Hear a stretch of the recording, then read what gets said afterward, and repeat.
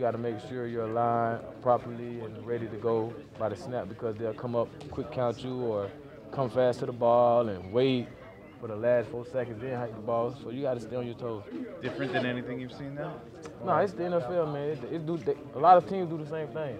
Come to the line, figure out what you in, let it go from there. Larry Fitzgerald's been doing this a long time. What do you see in him now? Larry, man, great guy, great player. We all know he got a great catch radius, great hands, understand defense. And he's just playing within the scheme, within the system. He's the second primary guy as we look at the film. We know Murray, count on him when he's the second primary guy. If the first reading out there, he's definitely looking at Larry. And we just got to do what we got to do.